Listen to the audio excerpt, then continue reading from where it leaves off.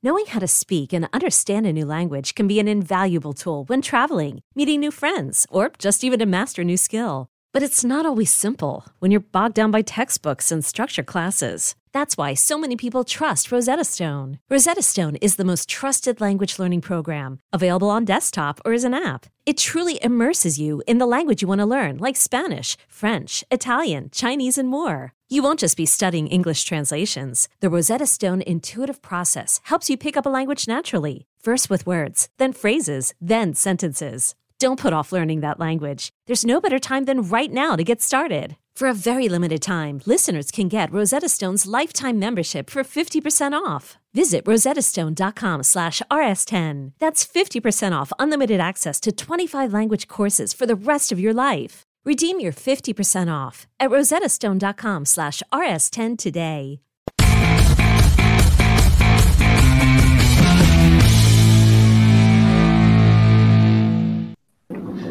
Welcome back to Comic Book Nation Season 5. Oh boy, yeah, we got a Chiefs fan in here.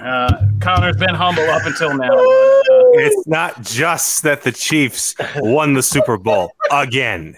It's that I just turned 30, so it's birthday crown time. Hey, So, happy birthday. for his last appearance on Comic Book Nation, Connor Casey is celebrating both his birthday and the Chiefs' win of the Super Bowl. But we got more important things to do today than talk about Andy Reid's Cheeseball Factory. So we are going to move on and talk about what we are actually here to discuss today, which is a whole bunch of geeky goodness. We are Comic Book Nation. We are the only show that does it all for geek culture in the official podcast of comicbook.com. I'm here in the CB studios. The rest of the crew is at home because Richard is off doing big baller stuff that Richard has to do for production today. So we're kind of doing a home show, and we got a lot to cover. So let's jump right in. Right up front, I just want to address some things that some of our fans have been asking us to do. We said we're going to talk about The Last of Us today, and I am. And I'm going to talk about it enough to say that we're not going to be able to talk about Last of Us today a whole lot. We really want to talk about The Last of Us. It's hard. Our show, we have a lot to cover. Content is coming back, guys.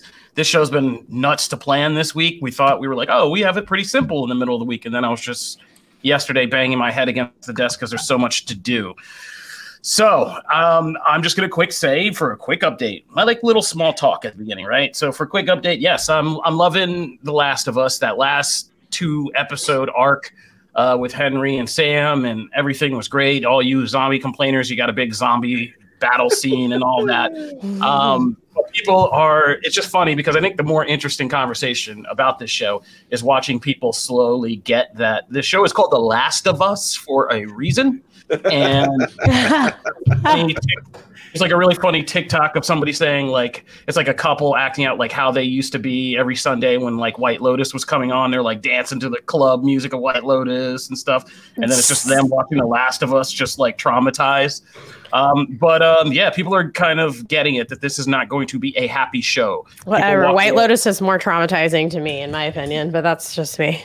Yeah, I don't want to go into that deep to know why. I think that's between you and or therapist or best friend. So, but yeah, so it's still out there. We're still liking it. We're going to try to find a point to talk about it. Maybe at the end of the season we'll do a wrap because, like I said, I think it's people's reactions and figuring out what the show is like is interesting, and I can't wait for what happens when they got to get into The Last of Us season 2 or Last of Us Part 2. It's oh my gosh! Yeah, Last of Us. That's our Last of Us talk. Everybody's just do it so it feels inclusive. Does everybody else enjoying The Last of Us? I'll go first. Walking Dead fan. That's how I got in with comic book it to begin with. I was brought in for the zombies, so I approve. Yeah, but I approve. I love it. I just started my first gameplay last night. Yeah. So, yeah, I'm still experiencing tests, which is really nice. So, yeah, enjoying it. Kansas City fan, he's fine. We'll speak for him. Matt. Man, that's yes, I know how certain things happen, from playing the games, but I've learned that it doesn't make the heartbreak any less impactful. There are some moments in that show. That show has done an amazing job so far. I have to give complete kudos. So, broke my heart, man. It's not a show I look forward to watching, but it's a show that I always enjoy afterwards. You know what I mean? Like, it's that weird thing. So, yeah. Connor, this is democracy, so we got to give you your say. We might not value it afterwards, but we do have to give you your say. Well, I appreciate that. The show is great. The scene of the zombies busting out of the hole on this most recent episode was terrifying. And if you guys haven't seen it, the guy who's helping make it, Craig Mazin. Quick question. Do you think that those zombies got shot up with the same stuff they gave Patrick Mahomes at halftime? Oh, jeez. Wow.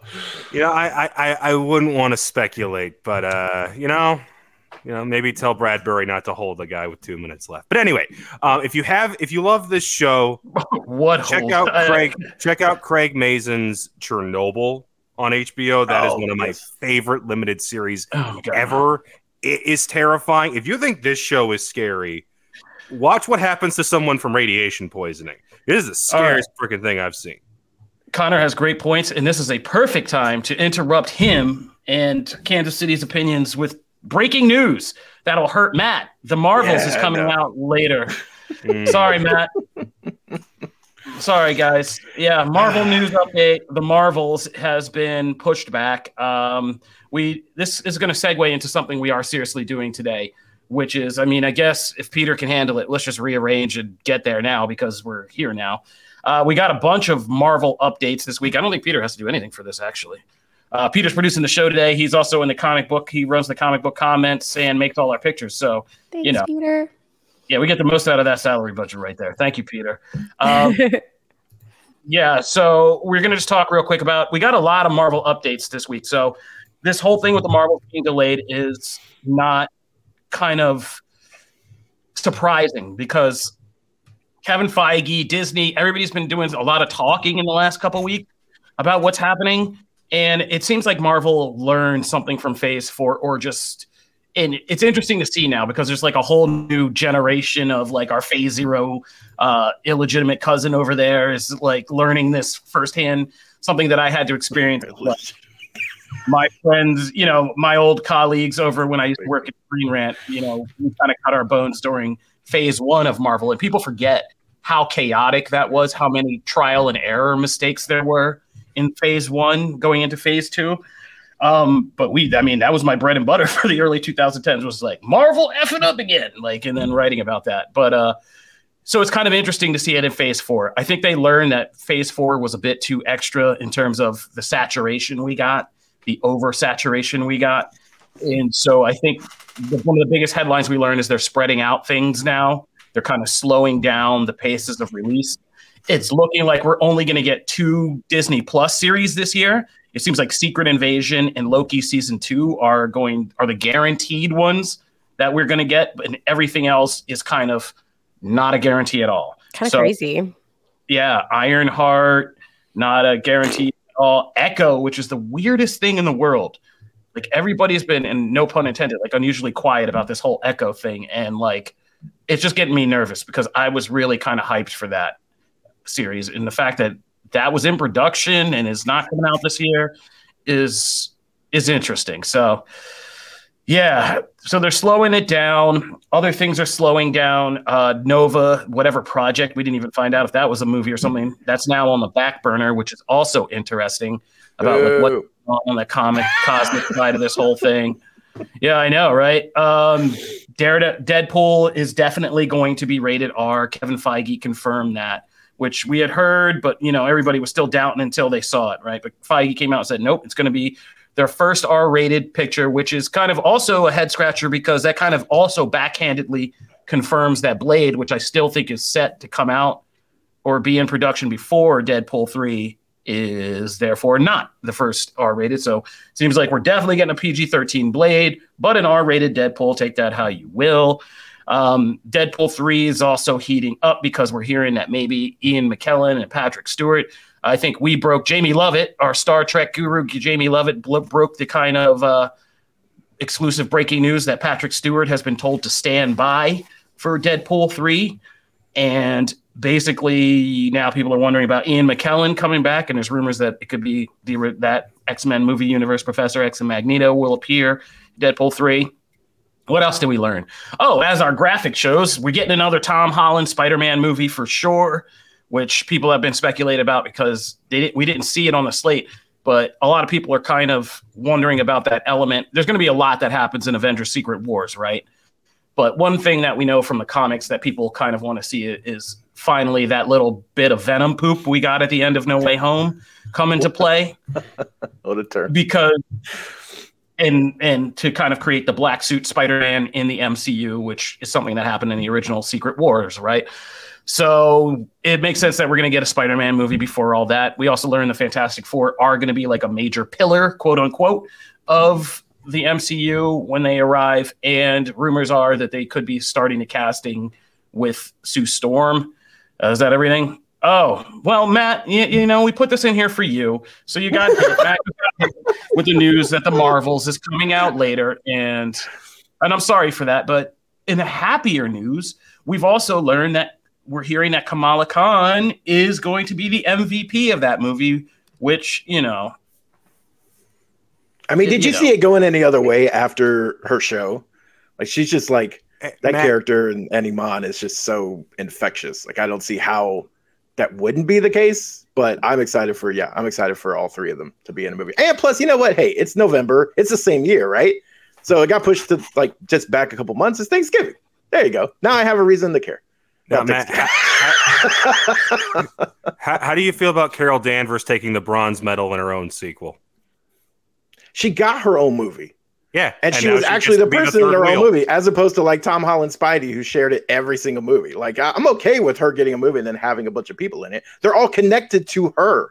As we get into, and furthermore, as me and Janelle are going to break into in our Ant-Man discussion later, like, I think maybe all solo character films need to be more than just solo character films at this point. So I don't agree with that. But I like that it's a mix. Unless they're origin films, unless they're origin stories, like the first kind of origin story, like we're kind of running out of runway on what these. I'm okay. Okay, I rephrase. I agree with an aspect of that. I do like that idea, but they don't need to be like so let's take Multiverse of Madness, right? If Doctor Strange had America in his like origin movie, right? Let's a character of that, like you're introducing a character, but that character is not going to overshadow the main character whose origin story it is. I'm fine with that. It's just when it's a character that is at the same level, if not higher, like Spidey and Iron Man, for instance, that I get a little like, okay, you're taking too much. This movie's supposed to be about them. That's my only issue. But I agree. Well, that's with what you. I'm cool with the tethers. Yeah, we're on the same side. It's us against Kansas City Connor over here. I'm saying that what I'm really saying is that so much shade. I don't think there is such a thing anymore as being like a third wheel. Like these solo character films kind of run out of steam, and every one of them, if you look at it, like Multiverse Madness is Doctor Strange and Wanda, right? Like it's not just Doctor Strange. Ant-Man has several generations of Ant-Man, Wasps, and like a third giant girl, Cassie Lang, you know, coming in there too. So it's they're getting more and more crowded. So I don't feel like the Marvels is the one that's like stepping on toes in terms of like. Right, that's true. Yeah. But all right, we're getting sidetracked. So Marvels is coming out later. We got those MCU updates. Anybody have thoughts, things they want to share? Okay, I just love that I'm on par with comic book today. Me and comic book are agreeing a lot. Most times it's comic book just throwing grenades into the chat, but like right now it's like a lot of like a good agreement. I like it. It's a good deal. Good stuff. All right, no, but we're messing with Connor, but yeah, we only have his points. Connor, you can lead us off in a minute. First, before we move on, I did want to make sure we did plug, are owned by the excellent Paramount Corporation, and there's a big release on Paramount Plus this week. It is Star Trek Picard. Season 3 is now out and streaming its first episode on Paramount Plus. I got to check it out. I'm sure some other people have gotten to check it out, but this is the kind of highly anticipated final season of Picard. It brings back Star Trek: The Next Generation's major characters from Riker and Worf and Geordi LaForge to Deanna Troi and Beverly Crusher and some other faces that we're going to see. And it's setting up this kind of action mystery premise that kind of has changed the status quo of Picard a great deal from where we saw in season 1 and season 2. But it's been interesting. In the first episode, I thought was a pretty good first episode. It wasn't the best of Star Trek TV in this modern age, but it definitely wasn't, Picard season 2. So I know that Picard is one of the more divisive entries in the kind of modern Star Trek lineup, but I'm really excited because I grew up on Next Generation. That was my whole introduction into the franchise, and I'm psyched for this. And so far, I'm enjoying it for what it is, and it's beautifully shot and put together, and the production values look great. So Star Trek Picard, final season, season 3, now streaming on Paramount+. All right, let's talk about our main event today, what we all came for, which was the big movie trailers. In the last week, we got a big movie trailer. Some people said, screw the Super Bowl. I'll just wait like a couple days later, which I think is brilliant because they got a spotlight and probably paid a whole lot less than the Super Bowl people. But it was not a bad year for Super Bowl trailers. We did get a little chunky mix of trailers this year. But the one that we are going to talk about, of course, the one that inarguably stole the show, was the first trailer for DC's The Flash. So The Flash is one of the craziest movies we've ever had to cover or encounter in entertainment, in that we've heard this movie being made for so long. I've been reporting on this Flash movie since 2011. How about you guys? Anybody that far back? When it was a Flash and Green Lantern movie in the DCEU. So we've been hearing this Flash movie was coming. It looked like it was going to be a disaster, and it fell apart after Batman, Superman, and the whole Justice League debacle. I was digging through old articles. I was saying, it's on, it's off, it's on, it's off, it's on, it's off. This person's in, this person's out. Like, everybody's out, everybody's back in. And so it's been a long time coming, and we finally got the trailer. And it's been bizarre because, of course, behind the scenes, there's been all this crazy controversy with DC basically resetting itself and saying, all right, well, The Flash is the end of something and the beginning of something new. Ezra Miller, their whole scandal and that whole nonsense that happened off screen. But we kept hearing like testings and feedback saying this movie is testing like through the roof. Like, it's crazy. Like, this movie is awesome. People are loving it. And we were like, how? Like, what is happening here? So we got the first trailer, huge expectations. And I mean, I'm proud to say The Flash, pun intended, really stepped up and ran away with that Super Bowl spotlight. Wow. So many not to throw shade, but like Marvel released a trailer too with Guardians, and I don't think that even came close to matching the amount of interest, intrigue, and kind of reaction that I got from watching this Flash trailer. So let's break it down. We all knew it was going to be Flashpoint, right? Like, we knew it was going to be based on Flashpoint, but there are some real surprises to what director Andy Muschietti and DC Warner Brothers is doing with this version of Flashpoint. Because we all had questions like, what is going to be the overarching threat to this? Because we doubt that they're going to have Wonder Woman, Gal Gadot and Jason Momoa suit up for their Flashpoint evil Aquaman Wonder Woman thing. So like, what was that going to be? And now we found out they're taking it full circle back to Man of Steel. If this is the end of the Snyderverse, then I mean, Snyder Bros, you're at least getting something you can be happy with, right? Like, we're going to relive Zod's whole thing in Invasion of Earth, but this time without a Superman to defend it. But we're getting an awesome Supergirl to defend it in Sasha Calle, which, Matt, I'll let you have your moment. What did you think about Sasha Calle's Supergirl debut? Stole the whole trailer. Stole that whole ending sequence. Flipping rules. I mean, that's just I love what they're doing there, and it just makes me. It makes me like it's part of the weird thing. I saw it in the comments actually, and I think who really said Norrin is rad echoed my thoughts exactly. I really like the Flash trailer, and I feel bad about that. That's like, to me, that's like the perfect summation of how I feel. Yeah, I mean, we all were confused. We all came away confused. Yeah. We were like, huh. But she looks, man. Really I hope she sticks around. I hope she sticks around. She looks fantastic. It's just all the moments she's in the trailer just rule. So. Yeah, I mean, Andy Muschietti's direction in this looks great. I mean, the visuals are spectacular. Janelle Wheeler, as our kind of resident person we forced to love comic books, what did you think of this trailer? Well, first of all, I am a huge Flash fan. I've been watching Flash on the CW since it started. Right. Flash is also my dad's favorite superhero, so I hold Flash very near and dear to my heart. And so I am kind of critical. I loved Grant. I was always kind of like, why the heck did they recast Flash? We already had the perfect Flash. Why didn't we put him in the movie and give him his chance? But as I've become more familiar with Ezra in this role, I've really come to like them as the Flash. I really have, because it's a different type of Flash. Grant is great. He's so wholesome and it's so cute and it just gives you the warms and fuzzies. But, ever since Ezra was introduced in this role, I have felt like he's more likable, relatable, I guess. Grant just seems so sweet and just so perfect. And I've really enjoyed Ezra as Flash.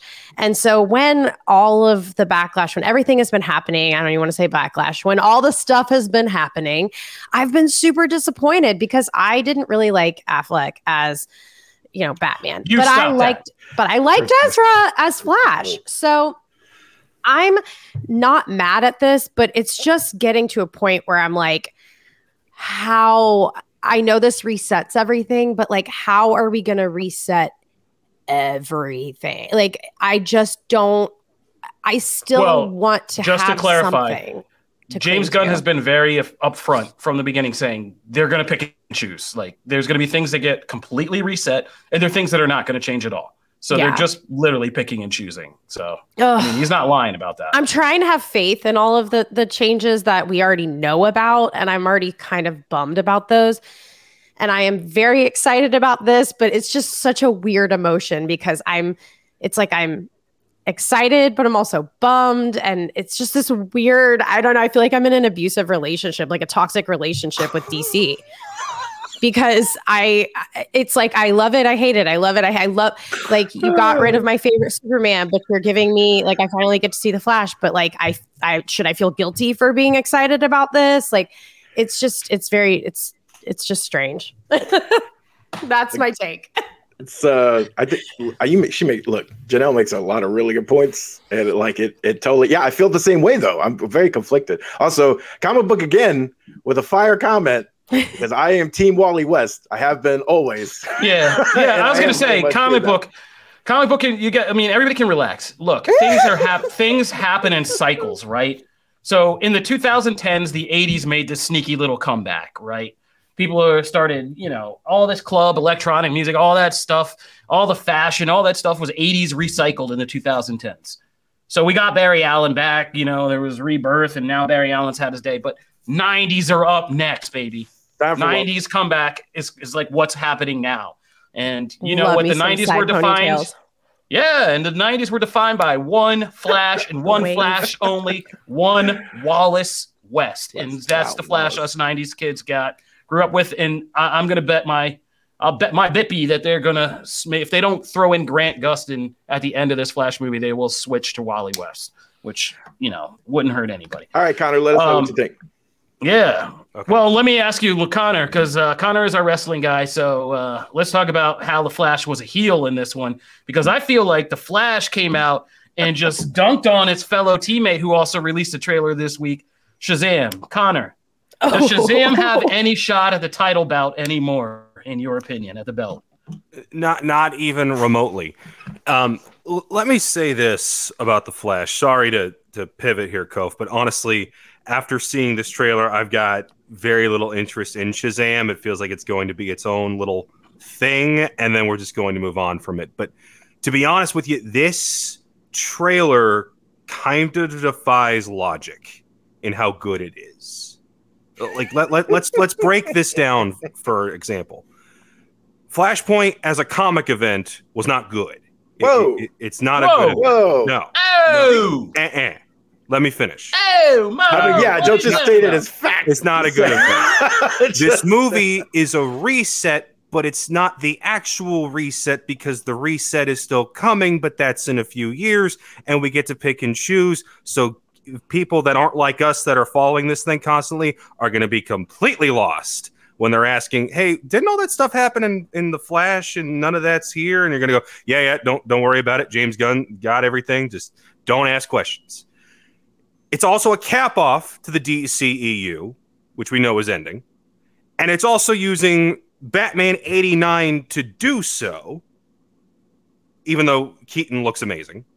We're bringing in a new Supergirl, even though this would have been a great opportunity to bring back Cavill for one last run. But I loved everything I saw from Supergirl in this.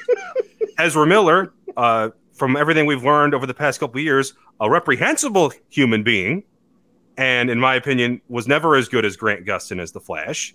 He looks great in this trailer. And honestly, I think a lot of it, what turned for me, was the moment Zod showed up on screen. Because that's a stroke of genius. I did not consider that Michael Shannon was going to come rolling back and put on the suit again and try to be the big bad again. But that's brilliant. And to me, that's a heck of a lot more interesting than the 80th attempt at an Elseworlds where Wonder Woman's the villain fighting Jason Momoa, and you're going to try and make me boo Jason Momoa. Totally, and guys, that's just not going to happen. You were totally simplifying Flashpoint. But listen, we got to move on because we have an interview to do. But I do agree with Connor that the Zod thing is a more interesting twist, especially in the context of trying to get over this massive hurdle of finishing the Snyder era, launching something new, and this having to be the bridge piece. I think that is a stroke of genius to kind of make that bridge into something where I think they're working in this film. And I think we're all having weird emotions is because we're so used to DC being this like really divisive binary camp where people are like, I want this or I want that. And this movie is like mixing it all together.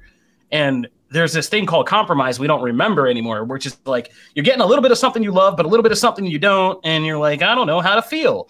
But that's kind of what we're getting here. And if they pull this off and thread that needle, I'll be the first one standing up in the theater with the slow clap because that is near impossible to do. But so far, they're off to a good start and getting it done. But all right. I don't want to cut anybody off, but I know we got people waiting in the wings and we got to get to a big interview we're going to do.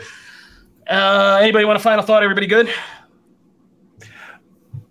I feel like I'm just really pumped. Like, I'm excited. More content always. If we keep going, it's going to be another half hour. Could you guys imagine we had gotten this last year when we were all like hyped up on our DC hype? Oh my God. Yeah. Oh man. Oh, well, that was 2022. We're in 2023. We're going to take a break, but when we come back, we are getting a special visit from one of the creative teams over at DC. We are going to break down the upcoming comic Batman One Bad Day, Clayface, and talk with the creative team of that book. So stick around and be right back, Comic Book Nation.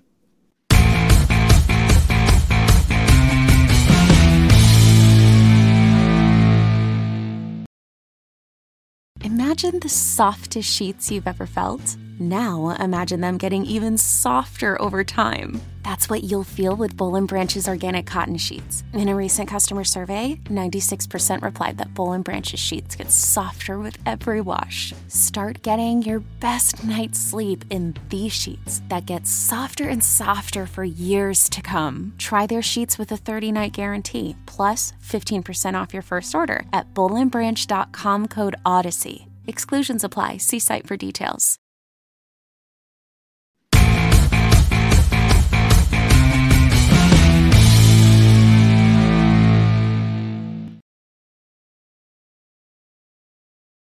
Does it all for geek culture. Oh, I'm sorry. Did I come in too early? Oh, let's try this again. Welcome back to Comic Book Nation, the only show that does it all for geek culture and the only podcast of comicbook.com. If you're just tuning in right now, we just did our first half of the show talking about the big trailer, The Flash. We were supposed to talk about other Super Bowl trailers, but forget those guys. You can watch all that on comicbook.com movies. Fast X, cool. John Wick, cool. Guardians, kind of disappointing. Everything else, kind of meh for me. But you can go watch that all, like I said, on Comic Book Movies. We are going to be moving on now because we are continuing our awesome interview series that our own Matthew Aguilar has been spearheading this year and this season. Matt, who do we got today? Well, we're going to be talking about Batman One Bad Day, Clayface, with the creators Colin Kelly and Jackson Lansing. And we're going to be talking all about this right now. How are you guys? Whoop! Hello. Hey, what's up, guys? Welcome. We're like, are we on camera? Are we on camera? Are we on camera? Boom, you're on camera. I almost got that transition. Live streaming, man. Early. I was a hair early. Sorry about Love Well, it. good to see you all.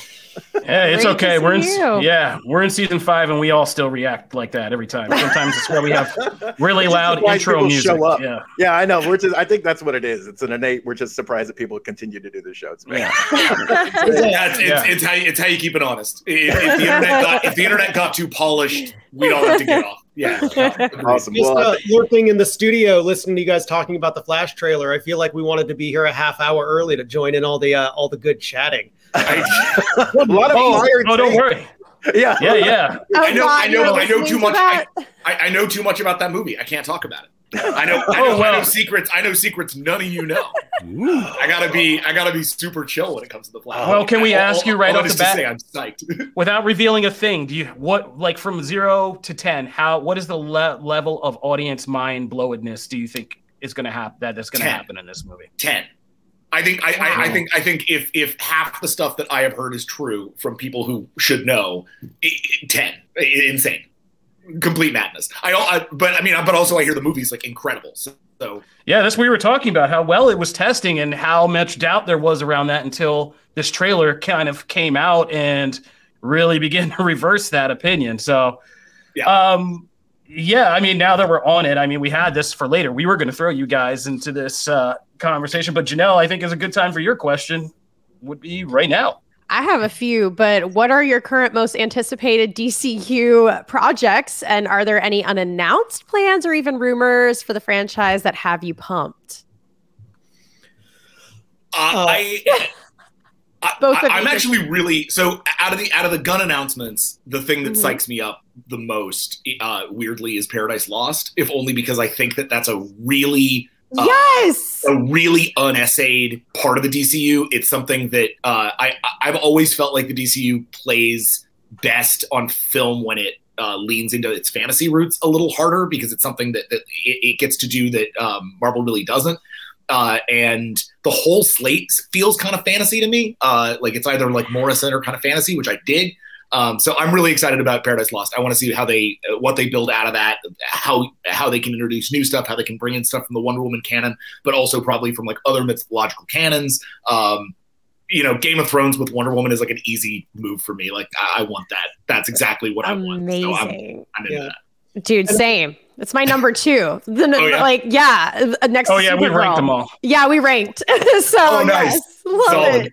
Awesome, Colin. What about you? I gotta say, if Superman is going to be following All-Star Superman, I mean, it is one of the greatest Superman stories ever told. I feel like, God love Henry Cavill, I feel like we've been dancing around the perfect Superman movie, but we have yet to get it. And if he can bring All-Star to life, if he can nail that core of hope, especially if we're telling a story about like effectively Superman's last days, I mean, I think that's exactly the kind of optimistic, powerful story that the nation and the world could really use. Just please, God, don't make him murder anyone. Good call. Well, I mean, that's a perfect segue into the book that you guys worked on, which does include quite a bit of murder in it. Yeah. I was going to say completely different tone. 100%. That was what was that? Yeah. Go ahead. Oh no! I mean, that's why we did this in large part because we are not guys who tend to write quote unquote. My phone is just gone. Quote unquote, like mean stories. We are pretty optimistic writers. People who know us from our DC stuff know us for. We just killed Bruce Wayne in Batman Beyond Neo Year, but we spent 6 issues uplifting Terry and bringing a family around him and like doing a lot of like, very optimistic work in Neo Gotham. We've did Gotham City Garage, which was all about hope, surviving. Well, thank you, Matt. Of a sort of like series. Hopeless Luther fascism. Like we are very much a sort of like hope kids. And so when they came to us and said, hey, we want you to do one of these One Bad Days, they're going to be doing an initiative that's all designed to sort of like do a killing joke for every single Batman villain who's never gotten like a great killing joke style story. And we said, wow, awesome. And they told us that creative teams were like, why are you telling us this? These guys all sound awesome. And they were like, oh, because we want you to do Clayface. And there was like a pause. We were like, you want us to do a One Bad Day? And they were like, yeah. We're like, and Clayface, huh? And they're like, yeah. It was like, why? And Dave Wilgos, who's their editor over there, goes, well, because you guys live in Hollywood and you know how terrible it is.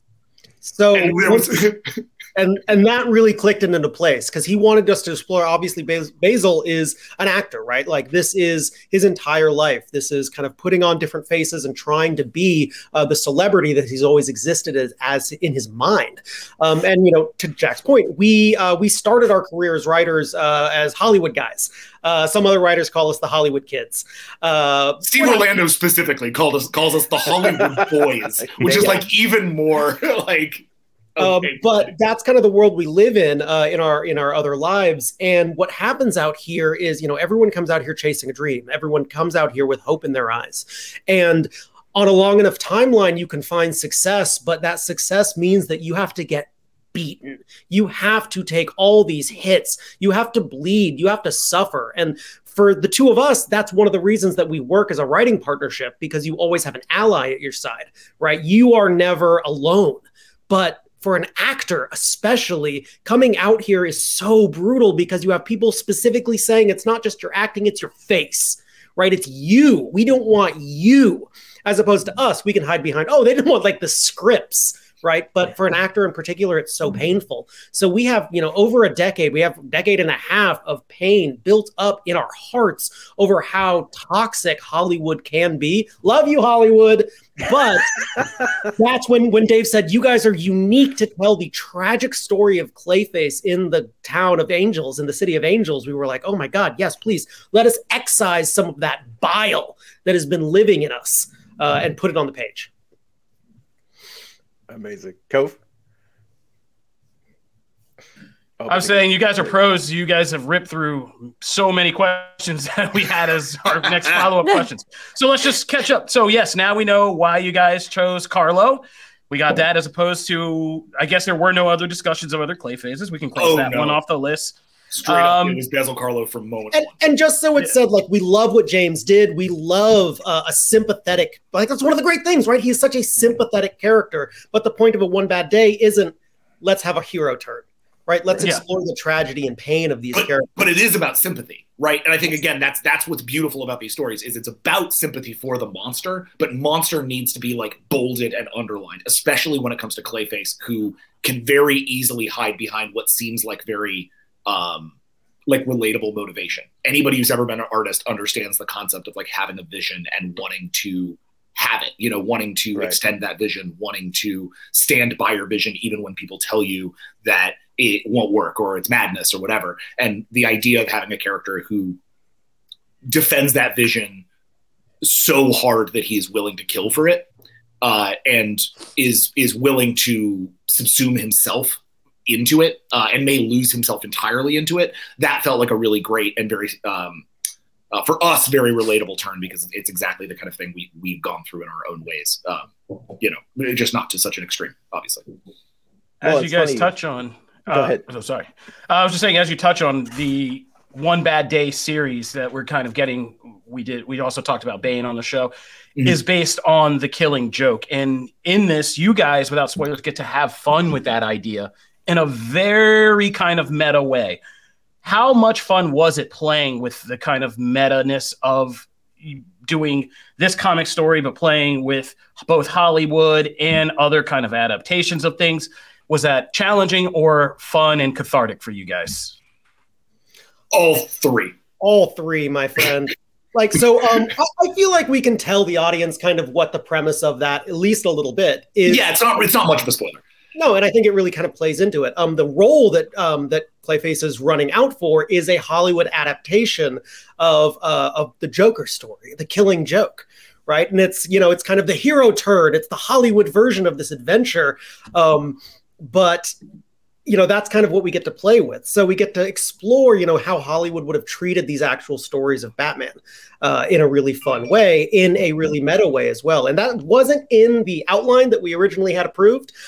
We kind of just dropped it in because we knew he needed to be exploring a role. And then as soon as we started playing with that idea, it kind of was a no-brainer. It's something that was also very fun doing that beyond the necessary nature of, we're going to need a movie, because we knew that we had, at the very least, we wanted to be in an audition. We wanted to be on set, and then we were going to echo that one last time at the end of the book. And we knew that was kind of the framework, is like, there's going to be a movie, there's going to be an audition, there's going to be a set, there's going to be this final monologue. And like, we knew that was going to lay out, but we weren't certain what the movie was until we were writing it. And I think it was around the time that we paneled it into 9-panel grid, which it was obviously a huge sort of formalist effort in The Killing Joke. The Killing Joke is built on grid. Every page has sort of a 9-panel grid structure and format effectively within that book. And that was very sort of deliberately done. So we got to our 9-panel, which we like to use specifically for things like monologues, because it allows the actor to take central, like the quote unquote actor on the page, to take central frame. You can really see their changes, because it's a 3x3 grid, and every panel you're kind of seeing the same angle or something close to the same angle. So you can really see the acting. Tom King obviously does this to enormously excellent effect in a lot of his work, and to the point where it kind of became a joke with him. It's like, it's another 9-panel grid by Tom, but there's a reason why he does it. It works so well for the kind of comics he does. So we were like, okay, we're going to do that. We're going to do a little 9-panel here, and that'll give us that moment. And then I think at that point we looked across the table from each other. I don't know which one of us said it, but we were like, well, if we're doing 9-panel, then we're directly referencing Killing Joke in a book that's already referencing Killing Joke in its format and its logo and its name. It's like, well, we might as well go all the way here and really lean into that, because fans will understand that, and people who don't will at least have maybe seen Joker and will know that what we're kind of referencing here, because we never say the word Joker, right? We never say the word Jack Napier. We never say the thing, but we say enough about it to get you to the thing. And then eventually I think we say Killing Joke on the slate. So it was a fun, but yeah, our thing was like, but they'll kill this in the draft. Like, we'll turn this in, and then DC will be like, yeah, just change the name of the movie. And they didn't, which I thought was stunning. We were both really excited that got in, which is a microcosm of what it's like to work at DC right now. Like, DC is just a great, free, very weird place to tell stories. They're really opening up the toy chest and letting people play around right now, which has just been a blast for people like us who've been dying to do it for years.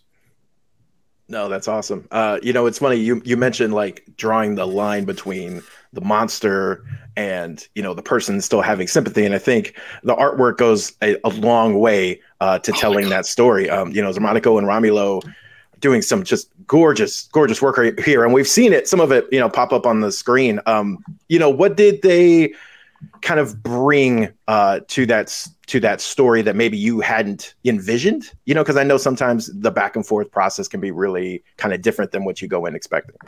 Zermanico is a genius. And I say this as somebody, we get to work with genius artists all day long. We have very good luck in that regard. Zermanico, every page, Colin, I had to be like, oh my God. how is this? What is how? We dropped so many weird challenges in this book, format-wise, formally, screenplay pages. There's a silent beats that have to play on an actor's face. There's a mixed media element to this book that we're really proud of, that people might really enjoy. And the cool thing is, he doesn't come from Hollywood, but he learned screenplay format. He learned actually how to kind of put that stuff together. And his work is just so, I don't know if we can swear, so flippin' human through Clayface. And that was so crucial, right? Being able to take this goo monster and look, we all love a good goo monster, but then make it human and be able to take those shapes and that expression and kind of find something that is so true and literally gobsmacking. Even if you don't, I always say this, even if you don't read any of our words, pick it up for the art alone, because it is going to absolutely blow your mind. Also, one of the things that you might have seen in the when you guys were running the panels, I thought what was really cool is almost everything you ran were his in-universe movie posters that he designed and painted and then placed into the background of various shots. So you weren't even seeing like interior art from the comic, really. There were a couple of pages of interior art, but most of it was like the Grey Ghost poster or the Western poster, which he just, like, we were like, I don't know, there's going to be some posters in the back. It'd be nice if one of them was Grey Ghost because we're going to reference it at some point. Classic writer bullshit. Behind are 7 posters from movies that have happened in the past. I don't fucking know. And Zermanico was just like, I painted some posters. And I put, like, they're in the background. Here's some high-res ones if you guys want them. I was like... And literally, he painted them, and then, you 3D juxtapose them, put them into the frames themselves. But it's... it's just a stunning piece of work. He went so above and beyond and poured everything he had into this, and it shows, man. Yeah, I was amazed. You guys aren't exaggerating. I was amazed about how much entertainment value I could get out of just pictures of Clayface standing in front of a mirror with himself, and I was just like, highly entertaining. Yeah. And when you're like, when we pitched this, I remember a big part of what we pitched, and this was the great opportunity of One Bad Day, was when they asked for the pitch in the first place. They were like, keep in mind, you do not need to put Batman in this book.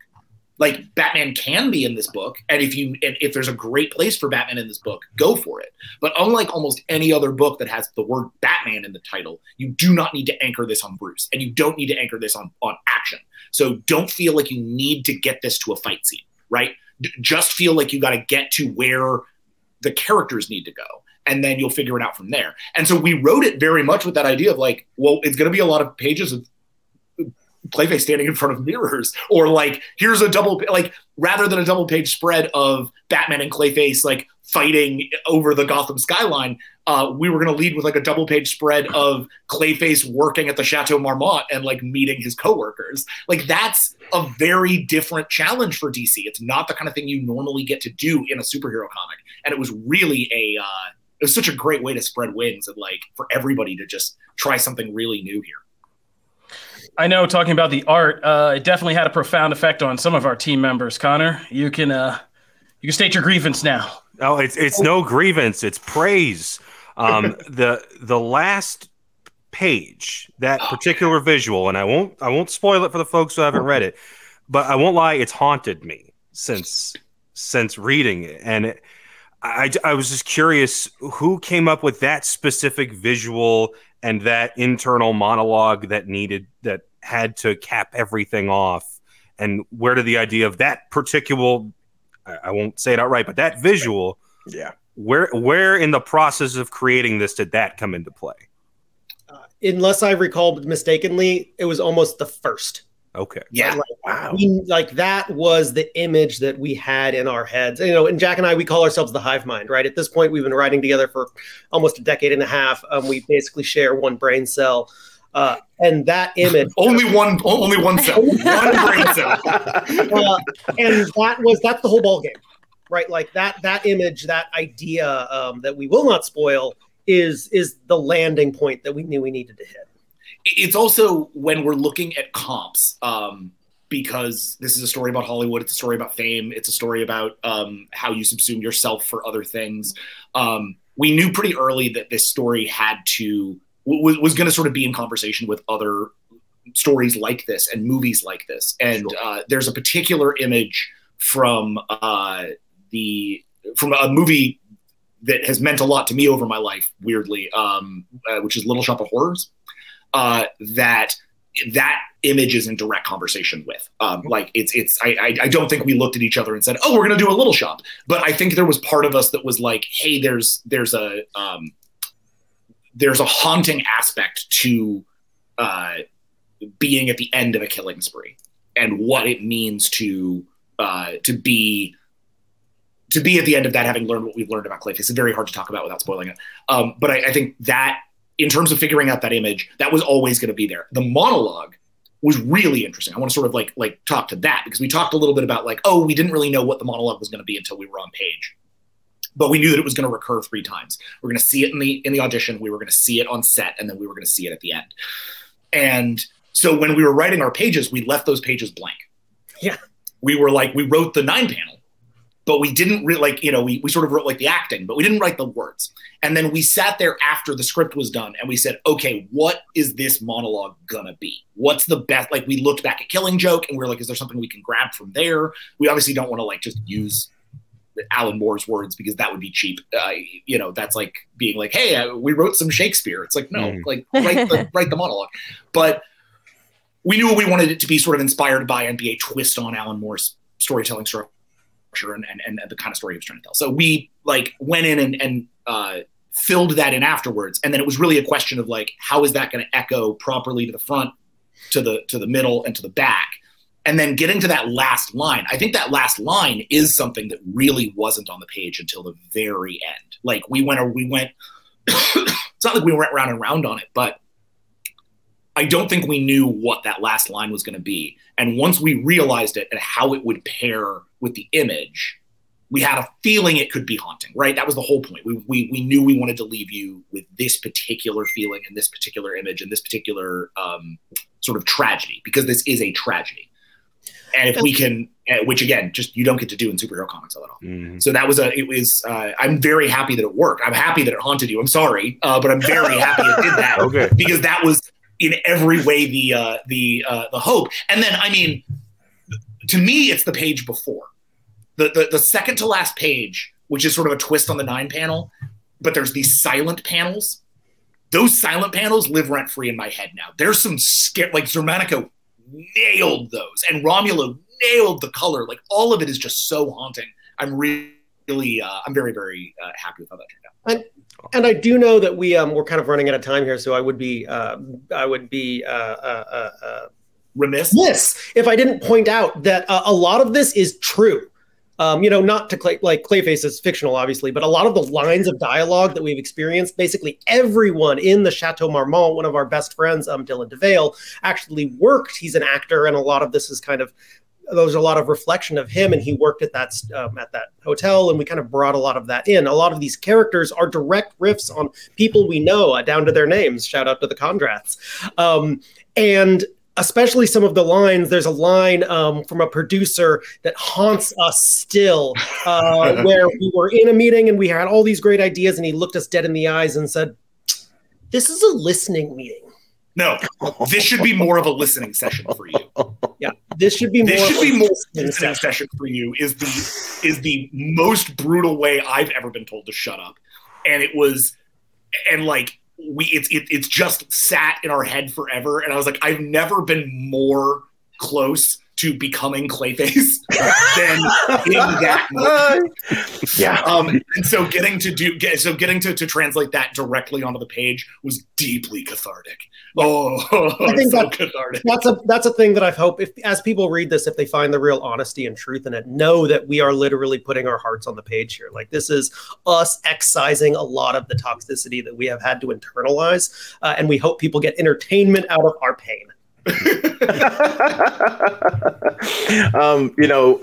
One last question, and I know we got to get you guys out of here. I'm a huge, as noted in I was celebrating a little bit earlier because I heard Gotham City Garage mentioned. I'm a huge fan of that series. Just love the characters and the world building. Would you want to see that in live action or animation someday? Yes, we would. Yes, we would. Very much. Easy answer. We would do 100 more issues of it. Like, we loved Gotham City Garage. That book was canceled before it ever started, and we were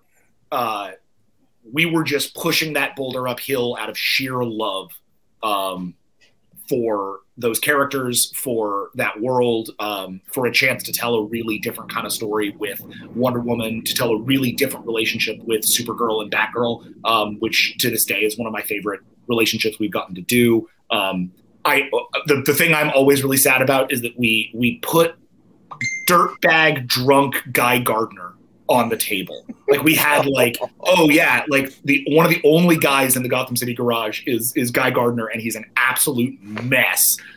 And we always had an issue that we wanted to do that was just a day with Guy. That was just your sort of like drunken samurai issue. And to this day, I'm like, I don't know when we get to do it, but someday we'll do our drunken dirtbag guy Gardner out in the Old West story, because that was way too fun. And we will say, this is far up on the horizon, but we may not be done with all of those characters. Yeah. Oh, yay. Okay. I get to look. I just need something to keep me going for another couple years, decades. Matt, we got you. We got you. We'll make sure your crops are watered. All right. Well, we can end it with a happy note of Matt is always good. So we try to keep him a little bit happy over here. So we want to thank you guys for joining us.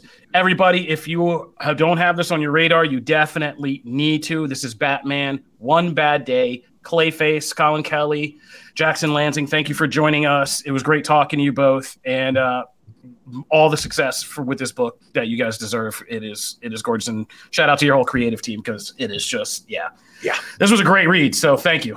Hey, thank you guys very much, and thank you, Comic Book Nation. Thank you, everyone who's appreciated what we do. See you guys later. Thanks. Thank you, guys. All right, so that is Batman, One Bad Day, Clayface. That's coming down the pike. Matt, when's that releasing? I hope you have that handy. I don't have that handy. Okay. but it's coming, and you guys should definitely look out for it. One of the best Clayface stories I've seen this side of Batman, the animated series, and that's really saying something. So let's talk about other comics to close out the show. Let's talk about a couple other comics. This week we continue our wild ride through the X-Men universe with February 21st. Okay, Batman One Bad Day Clayface, February 21st. Thank you very much. That is this upcoming Tuesday. So get that book. Get that book. Yeah, these One Bad Days are doing it, man. But now we're on to the weirdness of X-Men in Sins of Sinister, Nightcrawlers. And this brings us back around. There's a lot of this Sins of Sinister storyline in X-Men currently that is tying back to the original House of X, Powers of 10 storyline. And the Chimera were a big part of it that had us thrilled way back in season 1. Go listen to season 1 of Comic Book Nation, where me and Matt were just up here solo talking about House of X and all kinds of nonsense. But this was one big part of it, the Chimera that Sinister created by splicing mutant genes. And so Nightcrawlers is a weird book. It's not really about Nightcrawlers all that much. I mean, they're part of it, but it does do a lot to kind of tie up a lot of it and bring in the central mysteries that were in this storyline, and do it well. So one of the big things we got in this book is we finally now know all 4 Sinister clones. We got the last one, who I love, and we'll talk a little bit about that. But we got to explore what's happened in this timeline Mr. Sinister's created 10 years on, as some of the other Sinisters try to marshal their own kind of resistance to their brother. I loved this book. I'm loving the whole Sins of Sinister event storyline. I think it's great, and I think it's one of the better things we've done with Mr. Sinister in years, who's been kind of bubbling around, and a lot of weird stories when you begin to look into what they've done with him over the last few years. But I'm really enjoying this, and I love the final Sinister clone, Mother Righteous, which was, as I guessed, somebody who was based in magic and creating characters like Vox Ignis, who is like Banshee and Ghost Rider. Mm-hmm. Weird stuff happening in X-Men, but I'm loving it. Janelle? I'm confused, but liking it a lot. Like, there's a lot of stuff that clearly I've missed, but I wasn't completely out in the woods, like not knowing what is happening. It hasn't been as easy to follow as some of the previous X-Men titles that you've had me read. So I enjoyed it, and I thought it was really cool, and I love the idea. It's just certain people I don't know who they are and what their story is, but it sounds like I need to read the House of X. Yeah, we might need to do go back and read that, especially with the next big chapter coming up of that story. Connor, what'd you think? Loved it. Like you said, it calls a lot back to the House of X and Dawn of 10, I think was the Powers of 10. Powers of 10 that ran alongside of it.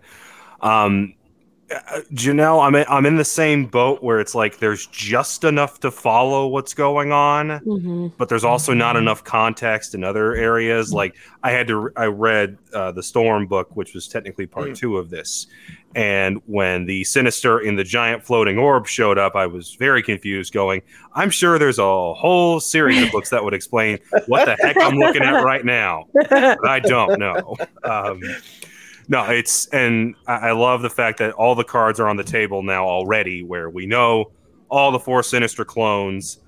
We know the Diamond one is clearly the biggest threat, but back to the guy in the orb where he's like, yeah, I'm off to become a Dominion level now. And I'm like, what's the name of the last book in this little event? Oh, Dominion? Well, that's interesting. Maybe he's the real bad guy we should be worried about. But yeah, I think Brywood in the comments called out, Dominion is imminent. And that's actually what surprises me most about these Sins of Sinister one-shots and tie-ins and miniseries is that they're really less.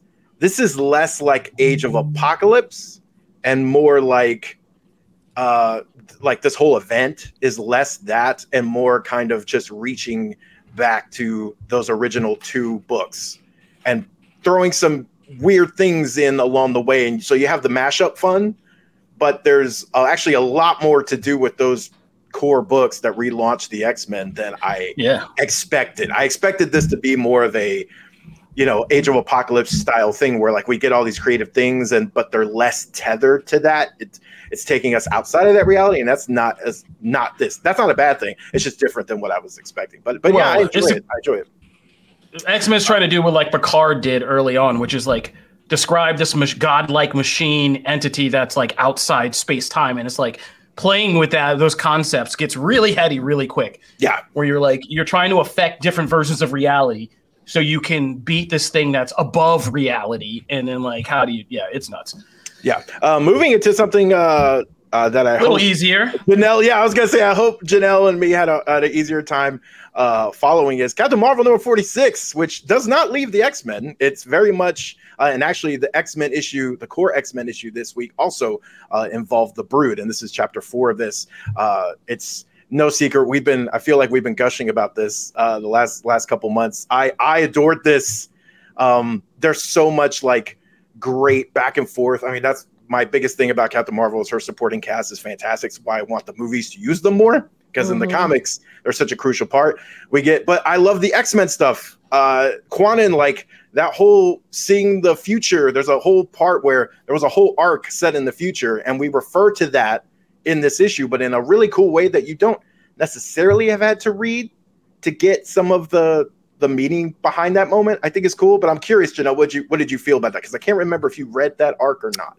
I did not. And I was actually wondering like what I need to read to see her previous interaction with this villain, because she talks about like the effects of it so much and her fear of anyone else experiencing it that I'm like, okay, I need to know what she went through. Like, I don't know what this was or if they even show this in another book, but I wish I knew that because this is the first time in this series that I felt like, okay, I missed something prior to this. But loved it. It's great. It's so great. There's a lot of action. There's like the story's finally progressing and moving forward, and we know what's happened to those they were looking for, and it's very rewarding. Yeah, no, I agree, and I will get you those books because this is also, I agree with you, the first one where they really jump to things that haven't been built within this particular story. Yes. There's also a Wolverine hazmat sequence that is gorgeous. It's like a 2-page spread. It's fantastic. So yeah, I will get those to you because I think those add a lot to it, even though I enjoyed it on its own. And then last, no one else had to read this, but I would be remiss if I didn't shout out Batman Beyond the White Knight number 8, because this brought this particular series to a close.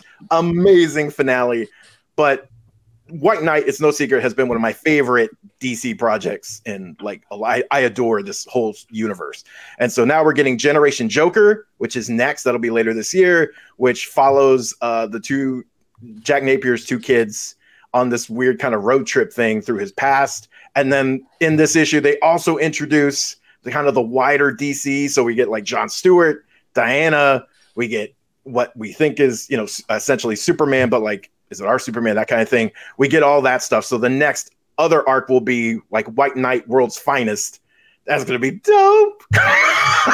So I love this universe so much, and it makes me so happy. I was kind of actually worried that they would stop it with this, and they're not. And we're getting 2 books, 2023, I believe. So I'm super stoked about that. So that's definitely books. But there was a lot of good books this week. But that's comics. All right, that'll do it for our regular show. This is Comic Book Nation, the only show that does it all for geek culture. Official podcast at comicbook.com. Be sure to like and subscribe wherever you're watching right now. If you're on Twitch, YouTube, Facebook, make sure to mark us down, and make sure to go to our YouTube and mark it down, because we're dropping more and more. That page is growing like a weed, and we are dropping more and more content there, including today's bonus round. So if you are watching a live stream, we're going to cut it here, and we're going to move into our bonus round on YouTube today. Me and Janelle Wheeler are going to get up in like a tag team duo in wrestling, talk about Ant-Man and the Wasp, Quantumania, and is it a good start for Phase 5? Is this the start for Phase 5 that we want? Plus, Matt and Connor are going to get together and recap a lot of stuff that's going on in wrestling. These will both be in our bonus round episodes going on up on YouTube later today. So be sure to subscribe to Comic Book Nation YouTube now. If you're just listening, well, the show is always here in podcast form. Be sure to subscribe on your favorite platforms, and thank you. Drop that 5-star review. We're out of here. Be sure to check out all our work on comicbook.com. You can always catch Connor over on wrestling, Matt and me everywhere. And you can always hang out with Janelle Wheeler on her Twitch streams. Yeah. So be sure to do all of that if you're having fun in the Comic Book Nation community. Thank you again to our guests from the creative team of Batman One Bad Day Clayface. This is Comic Book Nation. We'll see you guys next week. Peace. Thanks, guys. Bye.